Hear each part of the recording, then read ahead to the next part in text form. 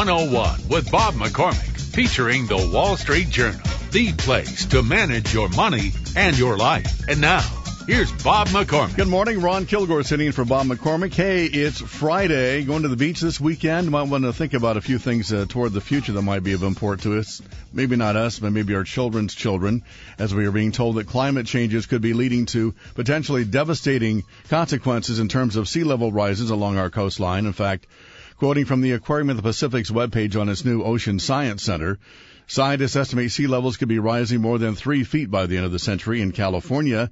That could mean the flooding of San Francisco International Airport, the ports of Los Angeles and Long Beach, and much of the commercial and residential property along the coastline. In fact, my first guest is Dr. Jerry Schubel, who is the president and CEO of the Aquarium of the Pacific since 2002. He was the chair for the local Sea Level Rise and Initiative Committee workshop for NOAA and U.S. Geological Survey. He currently serves on the NOAA Science Advisory Board, consulting on various key issues and sea level rise, and recently chaired the Sea Level Rise and Coastal Flooding workshop through the Aquarium of the Pacific Aquatic Academy. And Dr. Schubel, good morning. Good to have you. Good morning. It's good to be with you. You were once quoted as saying that aquariums are the only opportunity where many millions of people in the U.S. and around the world would observe marine life and natural habitats and make connections with it intellectually and emotionally. And, of course, your new exhibits certainly do bear that out, and I mean the pun. Well, thank you. Yes, I think aquariums are a place where people who love the ocean can get connected with marine life and with all of the issues facing our oceans. How do we get to the point where we're suddenly aware that climate is becoming a potentially major threat? In fact, in some ways, already is. Are we just now finding this out, or has it been happening and people just don't realize it yet? No, it's been happening for quite some time, for a couple of hundred years at least, and I think it's just becoming something that we're beginning to pay attention to, and sea level rise is one of the effects that will have the greatest impact on human beings, not on marine life, but on human beings.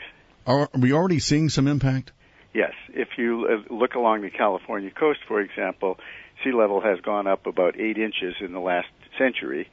And while it's true that over the last couple of decades it hasn't changed very much because of what's called the North Pacific Decadal Oscillation, all of the predictions are that it will continue to go up. The scientific data on global sea level rise are very clear. The direction is up. It's accelerating in terms of how fast it's going up, and we're going to see a sea level rise of 3 to 5 feet before the end of this century. So why is this happening? Well, it's happening for 2 reasons. First of all, whenever you warm a fluid, it expands. We're warming the ocean, so it expands. And as the Earth warms, we're adding new water to the ocean from the melting of mountain glaciers and also now from Greenland and from the West Antarctic ice sheet. So expansion plus new water.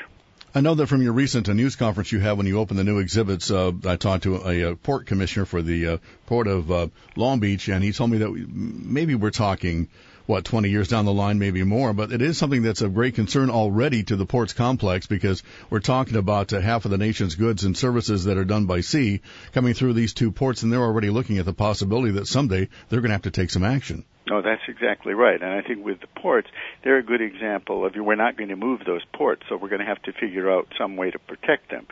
And there will be other areas along the coast, major cities, major infrastructure projects that we will simply have to protect by building seawalls or having levees. But there are going to be other areas where we just can't afford to protect the coast, and we're going to have to think about strategic retreat. I think for most people it's kind of tough to relate to the entire idea because it's sort of like out of sight, out of mind. I didn't notice the sea rising 8 inches, and when I go to the beach, I don't know of anything that's different from all the times I've gone before. So what are you doing to tell people to kind of educate them without ramming it down their throat, so to speak? Well, and that's a good point because it has been quite gradual, and so on timescales of a few years or even a decade, the amount of rise is not very great. So what we try to do is put this in perspective, and it's not just the slow, inexorable rise of sea level, it's the storm surges superimposed upon that will get us first. And so we're trying to develop ways of using art, simulations, and so on, so that if you look downstream and you ask yourself, what is it going to be like for my children and my grandchildren, that we hope will capture their attention. So looking down the road, are we likely to see some major changes of the way that the current models are set up within the next 20 years, perhaps? Now, when you say the current models, Todd, I'm not sure what you mean. The current projections, I've seen several satellite projections that say that we could have as many as 3 to 5 feet in the next 20 to 50 to even 100 years. I mean, how fast is this happening? Well, I think that if anything, I think the models will show an increase, because there was a recent meeting and it was scientists in the Arctic, and they went back and they revised all of their estimates upward. So any revisions are likely to be upward rather than downward. And so when you think about risk is normally thought of as the likelihood of something happening multiplied by the impact. The likelihood of this happening is as close to certainty as things get, and the impact is going to be huge. So therefore the risk is very high, and we need to be looking systematically at how we can deal with that risk. And there are two basic strategies. First of all, you want to reduce the amount that sea level will rise. That's called mitigation. And the only way you do that is by reducing the amount of CO2 we add to the atmosphere. But since we know it's going to rise, we also have to adapt. And both of those are key. And I guess the way that you get people to listen, especially cities along the coastline and companies doing business that involve the coastline, is if you talk about the potential financial impact, which I guess would be rather severe. Yes, no, that's exactly right. And there's a wonderful study that was completed by the Pacific Institute, and they looked at how much the property loss would be for a 5-foot rise, 3-foot rise of sea level, and superimposed upon that a 100-year storm. And they came up with a figure of $100 billion in 2000 dollars. 2/3 of that would be in San Francisco Bay, the other third of that would be along the open coast, and half of that would be in Orange County. So that the impacts, the financial impacts, could be huge. So we're talking about the cities that are right along the coastline there at Costa Mesa, and of course not far away from Newport Beach and all those other areas. And I would imagine the waves down, the big popular waves down in the wedge in Newport Beach would be considerable at that point. Yes, that's right. So the higher the sea becomes, even when it only gets 6 inches or a foot higher, you superimpose those waves and storm surges on top of a higher sea, and they do even more damage. I saw a recent map of all the potentially heavily impacted areas. Of course, all the coastlines in the United States and several other places as well. I've seen headlines from Australia where there's already a lot of concern about that, and even in Vietnam where they're talking about entire coastal areas and villages getting wiped out. Yeah, that's right. If you look around the world, the areas that will be impacted the most are those that have large deltas. So if you look in Vietnam, you look in Bangladesh, the Gulf of Mexico, all of the areas that have large deltas, because those are low-lying areas and with large populations near the coast. So the damage there will be the greatest. I'm curious about Catalina. Any projections on what would happen to Catalina? Well, some of the low-lying villages, the two, Avalon and two harbors, would certainly be impacted. Catalina has pretty high relief, so I think overall the damage would not be terribly great. It's interesting, though, when the OECD, Organization for the Economic Development, they did an analysis and identified the 10 cities in the world that would be impacted the most. 5 of the 10 are in the U.S. We'll come right back and talk about climate changes, how it's going to affect us, our coastline, and our economy. And it's already happening in several areas that we just haven't seen it specifically yet. A lot of us haven't noticed it. More on that coming up as we continue right here on Money 101 on KFWB News Talk 980. 26 miles across the sea, Santa Catalina is awaiting for me. Santa Catalina, the island of romance, romance, romance. The tide is high, but I'm holding on. I'm gonna be your number one. This is Money 101 with Bob McCormick, featuring the Wall Street Journal. Ron Kilgore sitting in for Bob McCormick this morning. Our topic this hour is on sea level rise. The tide is high, Chris. It's also, again, swamping Wall Street this morning. Dan Loney at the Wall Street Journal. Another rough day for Wall Street. Yeah, that tide looks a little red right now because there's, again, another day of red ink out there on the markets right now. Right at the moment, we've got the Dow Jones Industrial Average down 58 points at 12,190. The NASDAQ is off 18. The S&P 500 down 6. That's actually a lot better than what it was maybe about an hour or an hour and a half ago when the Dow Jones Industrial Average was down more than 140 points. There was a little bit of a benefit from a better-than-expected report on non-manufacturing production from the Institute of Supply Management. That paired about half of the gains, but it looks like Wall Street's going to finish the week in the red. Of course, Wall Street this morning is kind of bummed out by the May jobs report, and it's pretty obvious it's searching for any good news anywhere it can find it. They didn't get it there. No, they really didn't. Just 54,000 new workers hired in the month of May, well below the projections from earlier in the week. Economists were looking for gains of about 150 to 160,000, and that news also sent the unemployment rate up a bit to 9.1%. Private hiring rose by 83,000, but that was only about half of the expectations, and all of these numbers just reinforcing the weakness of the economy right now, on top of the weak data that we saw earlier in the week. And a warning from Moody's about that whole debt ceiling issue. Yeah, Moody's is really concerned with where the deficit is going right now, and they say they're going to potentially review the government's top-notch debt rating for a possible downgrade if there's no progress towards a deal to increase the federal borrowing limit and to cut deficits. The Treasury Department projects it would begin defaulting on obligations as soon as August 2nd without a debt limit increase. Many traders are dismissing the idea politicians would risk a default, and the Treasury market has, for the most part, shrugged off the talk so far. Standard & Poor's changed its outlook on Treasuries a couple of months ago to negative because of concerns about the deficit. And I don't think he drives one, but the president is high on Chrysler today. Very high, because Fiat is going to move ahead and purchase another 6% of the automaker. That deal for $500 million. That will give Fiat 52% and controlling interest in Chrysler. They have told the government will walk away with a $560 million. The Treasury is also hoping to sell more of its remaining 26.5% stake in GM later in the summer. That stake owned by the United Auto Workers Healthcare Trust Fund. And we're talking about gasoline prices, $5 a gallon. Of course, here on the West Coast, you're going to add another $1 to that. Yeah, exactly. And the concern really is where gas prices are going to go over the next few years. And Mark Royce, who is the North American president of General Motors, said in a meeting earlier today with the Wall Street Journal that he could see gas prices going as high as $5 a gallon sometimes in the next year. That's the average price of $5 a gallon. And as you mentioned, there are some areas that are already seeing $5 a gallon right now. That's going to be a big concern and something to watch for over the next couple of years. At least gasoline prices per crude oil is down today, I noticed, because of the economic news. Exactly. Crude oil right now off about 50 cents a barrel. It's been flirting with that $100 a barrel plateau for the last couple of weeks right now. But the drops today have it under $100 a barrel right now at 99.89, although it could tick back up over 100 at a moment's notice.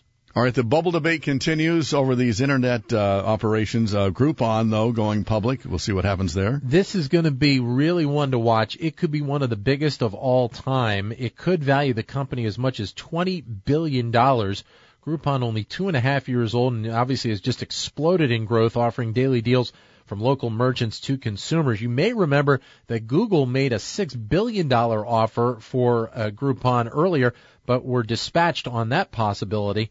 It just continues to grow and grow and grow. Groupon, since it was brought onto the scene, has grown by more than 19,000%. You think about the growth of that right there, and that's one of the reasons why that $20 billion figure is being thrown around. We're talking to Dan Loney, the Wall Street Journal. Of course, Dan, the real story today, this is National Donut Day. It is, and it was something that was first observed back in 1938 by the Chicago Salvation Army to honor women who used to serve donuts to soldiers during World War I. It always happens on the first Friday of June, and obviously a lot of the chains are getting on board.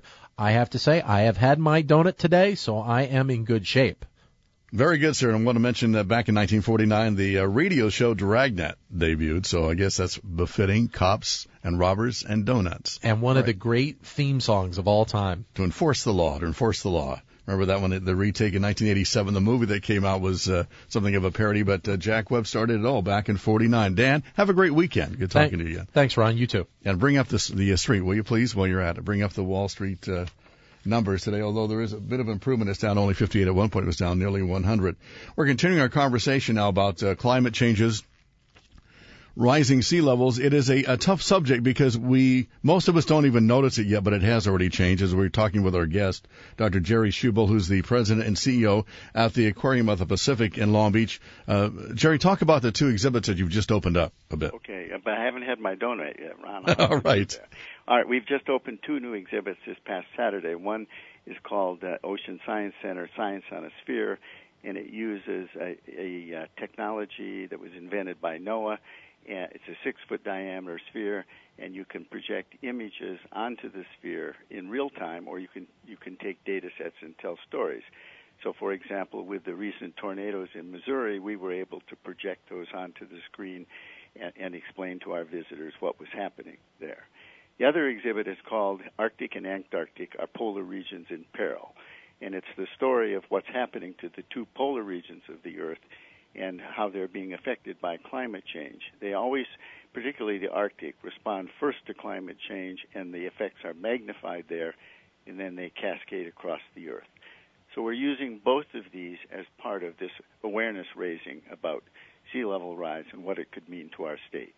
Because as you know, we've got a lot of coastline, over 1,000 miles of open ocean coastline, 1,000 miles of coastline almost in bays and harbors, and many of these areas are at risk. And while California has long been a leader in reducing greenhouse gas emissions and in enunciating policies, we have not really done enough to help local communities deal with rising sea level. And that's what we need to focus on. The aquarium, of course, is a major draw in Southern California. It's considered a major attraction. How do you balance the given that you have to entertain the public and yet you're going to educate them at the same time? Isn't that kind of a delicate balance without getting sort of making them come away thinking they've had a science lesson? Well, yes, it is. And I think we have to. They don't come to the aquarium to get educated. So they come to be entertained and have fun. And what we try to do is create entertaining exhibits, and then while they're enjoying themselves, we snooker them into learning important things about the environment, and it seems to work. And you have games, and is a 7-foot polar bear? Yes. It's a tall guy. Not a real polar bear, but the 7-foot polar bear suit that we have one of our taller people is inside of. I've seen it. It's a very, very tall polar bear that kind of gives sort of serves as the image for it. Are polar bears endangered? Yes, they are. They are now listed because they require the ice. And if you look at recent data sets for the Arctic, we've lost about 50% of the summer ice, both in aerial extent and in thickness. And so there's a great deal of concern about what we're going to do to the Arctic ecosystem. Now, there are some advantages by losing some of the summer ice. We'll have a Northwest Passage that will be ice-free probably by the middle of this century, so it changes shipping dynamics, and it also opens up, it makes it easier to exploit the considerable resources in the Arctic, oil, gas, other natural resources. And then the challenge becomes, how do you balance that with protecting the largest uninterrupted ecosystem on Earth? We'll come back and talk more with my guest, Dr. Jerry Schubel at the Aquarium of the Pacific, and be joined by some other experts as well as we talk about sea level rises, the potential not devastating impact just on people living in sea life, but on the economy as well. We'll talk about that more coming back and take your phone calls as well. More coming up on Money 101 right here on KFWB News Talk 980.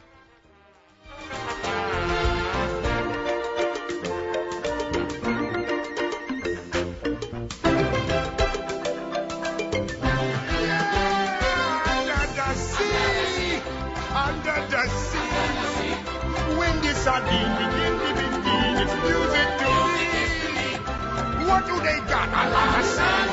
We got a hot crustacean band. Each little clown here, no hot. And the people all said, sit down, you're rocking the boat. You're listening to Money 101 with Bob McCormick, featuring the Wall Street Journal. Ron Kilgore sitting in for Bob McCormick on this Friday. Ripped from the headlines, Australian sea levels to rise by 3 feet unless climate change is halted. Sea levels will rise by more than 3 feet by the end of the century, making severe coastal flooding a common factor of life in Australia. If urgent action is not taken to limit climate change, that's according to a key report quoted by a panel of climate scientists. Millions along the Mekong could be affected for centuries. Residents around a city in southern Vietnam of more than 1 million people, which is just above sea level, have depended on flood cycles to grow crops. But it says experts are warning there's a possibility that sea levels will rise in the delta around the city due to climate change, causing devastating floods that will displace millions and destroy those crops. To some of the headlines this morning that we're reading from all over the world, because climate change obviously has been in the news a lot, but sea level rise just making its case in recent years as far as the average public is concerned.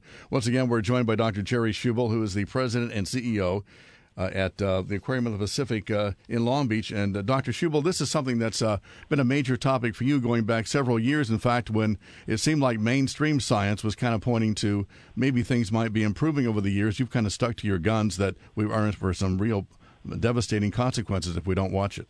Yeah, no, that's true. I have been teaching courses on climate change for the last 25 years, and I studied it in Chesapeake Bay, Long Island Sound, Boston Harbor, along the coast of the northeast U.S., and now here in California. And the signs are all very clear that sea level has been rising for the last 18,000 years. It slowed down, but in the last few hundreds of years it has accelerated, and it's being driven now by human-induced climate change.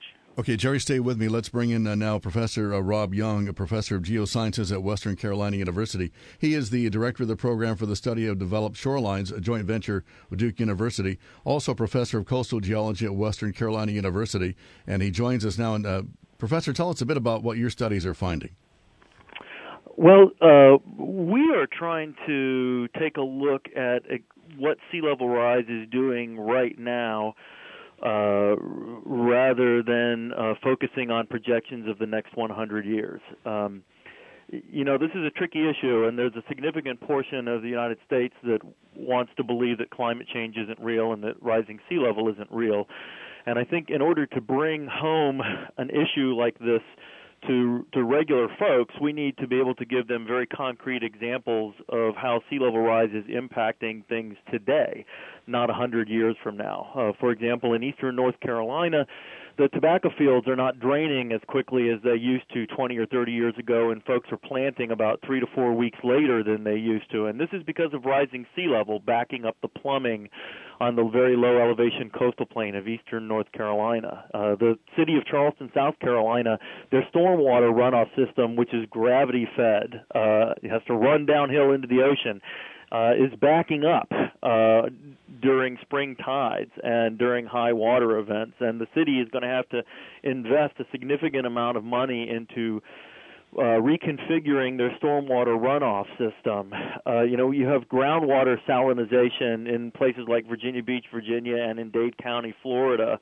So it's important to emphasize to the general public that sea level rise is something that is having an impact today, and we don't just have to rely on disaster scenarios for what will happen in the future in order to understand that we're going to need to do something about sea level rise immediately. Are we also seeing shoreline erosion from the rising sea levels? Absolutely. I mean, there are a variety of different causes for shoreline erosion. Some shorelines are eroding because humans have interfered with sediment transport by building jetties or groins or seawalls. But in general, shorelines that aren't being impacted by human interference through coastal engineering are also experiencing retreat and erosion because the global ocean is increasing in volume and sea level is rising, and it has been for more than 100 years. And the lesson for this is that these erosion problems are not going to go away because sea level is going to continue to rise. It's going to continue to rise at an accelerating rate. So any coastal erosion problems that communities are dealing with today are not going to get better. They're only going to get worse. And that's also an important message to send out to those who are managing this nation's shorelines. Of the areas that you have studied, Professor, what's been the reaction in those areas of people who live there and officials there? Were they caught by surprise when this is happening? Because it does happen over time. I think people have understood for a long time that, at least folks who live on the coast, that shorelines are eroding. And they may have not thought in detail about the cause behind that shoreline erosion. But, the fact that there's change at the coast is not something that's surprising or novel to folks who live there. The hurdle that we have to get over is that there's a lot of short-term money to be made in the development of this nation's shorelines, because quite a bit of that development is in resort communities, and a lot of the money is made through real estate transactions and vacation home rentals and hotels and condos and things like that. And the answers to long-term sea level rise require long-term solutions and decadal scale planning. And when there's a lot of short-term money to be made, it's very difficult to get past the profits for next year to make big-time decisions for what we're going to do in a community 20 or 30 years down the road.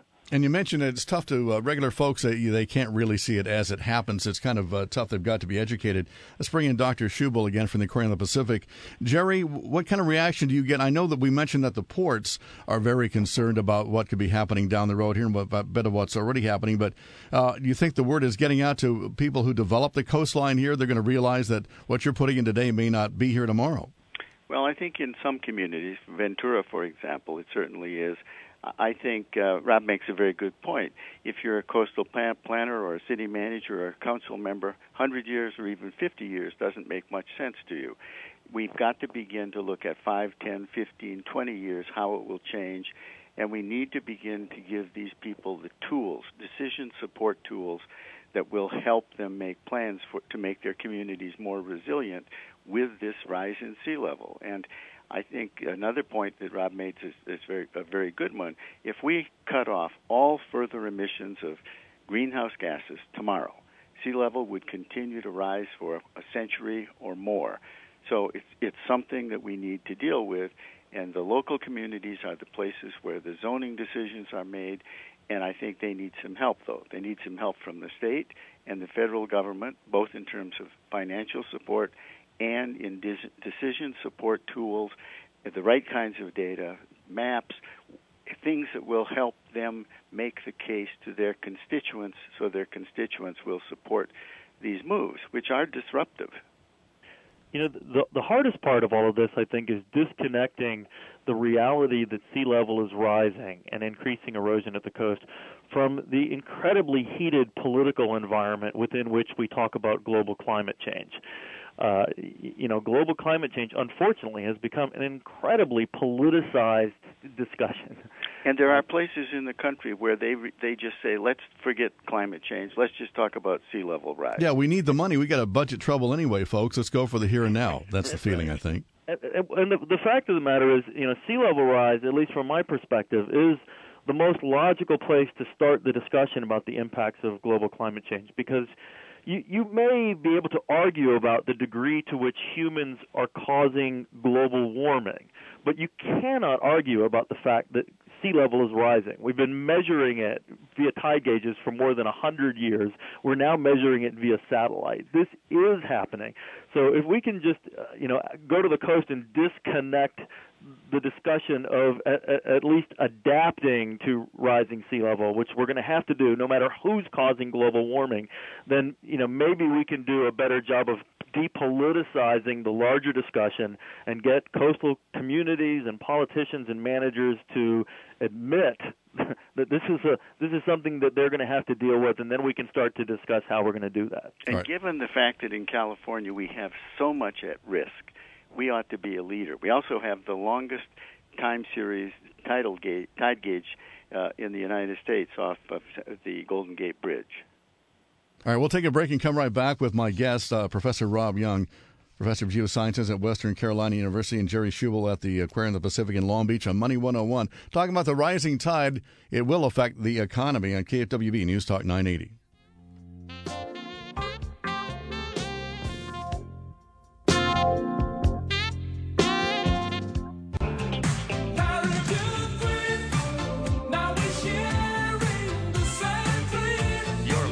To Money Money 101 with Bob McCormick, featuring the Wall Street Journal. Ron Kilgore sitting in for Bob McCormick. Malcolm Bowman, who's an oceanography professor from Stony Brook University in Long Island, quoted as saying, sea level rise may force New Yorkers to pull back from vulnerable neighborhoods. We will have to densify the high-lying areas and use the low-lying areas as parks and buffer zones. In this scenario, New York in 200 years looks like Venice. Concentration of greenhouse gases in the atmosphere have melted ice sheets in Greenland and Antarctica and raised the local sea level by 6 to 8 inches. Inundating storms at certain times of the year swallow the harbor until it spills into the streets. Dozens of skyscrapers in lower Manhattan have been sealed at the base and entrances added to the higher floors. The predictions are all over the world of rising sea levels, of course, which would have a severe impact potentially here along the West Coast, we are told by scientists, unless we start planning for the potential occurrings now. As we've been told by scientists, they already are experiencing sea level rises here. And once again, we call on Dr. Jerry Schubel, who's the president and CEO of the Aquarium of the Pacific in Long Beach. And Dr. Schubel, we've already mentioned that sea levels have already risen that we can measure. Yeah, absolutely. Now, this whole thing started at the end of the last ice age. Sea level's been rising for a long time. But in the last few hundred years, the rate of sea level rise has increased, and it's the rate of increase that is causing the issue, and then storm surges superimposed upon a higher sea. And it isn't just buildings and commercial development that's at risk. When you look at all of the infrastructure we have here in Southern California, excuse me, highways, railways, Highway 1, 101, 5, treatment plants, power plants, all of these are in harm's way. And we have this interesting phenomenon that people continue to move toward the coast while the sea is rising to come and greet us. And that's what we have to deal with. And it isn't just people. Nature is also at risk, particularly wetlands. In Southern California, we've eliminated 90% of our wetlands by filling and draining and filling for development. And what's left can keep pace with the rising sea in only one of two ways. They can either build vertically to keep pace, or they can move laterally and move inland. To build vertically, they need sediment. We've cut off most of the sediment by building dams and also by protecting our cliffs. And to move laterally, they have to have a pathway. But we've blocked those pathways with all of our development. So humans are at risk. All of the development that we have along the coast and nature is at risk. And there are things that can be done that we should start thinking and acting seriously on. All right, let's join in on the conversation. Dr. Reinhard Flick at USC, a PhD at USC, an oceanographer with the state of California, Scripps Institution of Oceanography. And Dr. Flick, I know you've been listening to the stream, and did you want to add something to the conversation that you've been heard earlier? Yeah, I have been, and of course Jerry is one of the best spokesmen for this. He's got all the facts at his fingertips. I absolutely agree with everything that he has said so far. I would add a few things, and one of them is to emphasize the importance of the fact that mean sea level is not actually what floods anything. Of course, when flooding and coastal damage, to bring it back to California, occur, it's when storm waves, big waves, occur during periods of high tides. And the important thing to remember as far as sea level, the importance of sea level rise in the future is concerned, is that it will make these severe storms essentially more frequent. So in other words, a 100-year flooding event due to storms and coincidence of high tide might then, with an extra foot or 2 or 3 or 6, increase in frequency. So a 100-year event becomes a 50-year event, eventually becomes a 10-year event, eventually becomes a yearly event because of the added sea level. So that's the first point I would make. And this is, the high tides and storm waves occurring and the erosion and flooding. This is not new to anybody. I mean, we're all familiar who lived in California for any length of time during these El Nino winters. We're all familiar with what the consequences are. And the point to remember is that these kinds of events will become much more frequent as sea level goes up in the future. The professor from the Carolinas also makes an interesting point, and that is that because of the steep relief of California, we have mostly cliffs, relatively few low-lying areas compared to the number of cliffs. Jerry made the point as far as Catalina is concerned. So California is much better off than many other parts of the world, including the East Coast and especially the Gulf Coast of the U.S., as far as consequences of sea level rise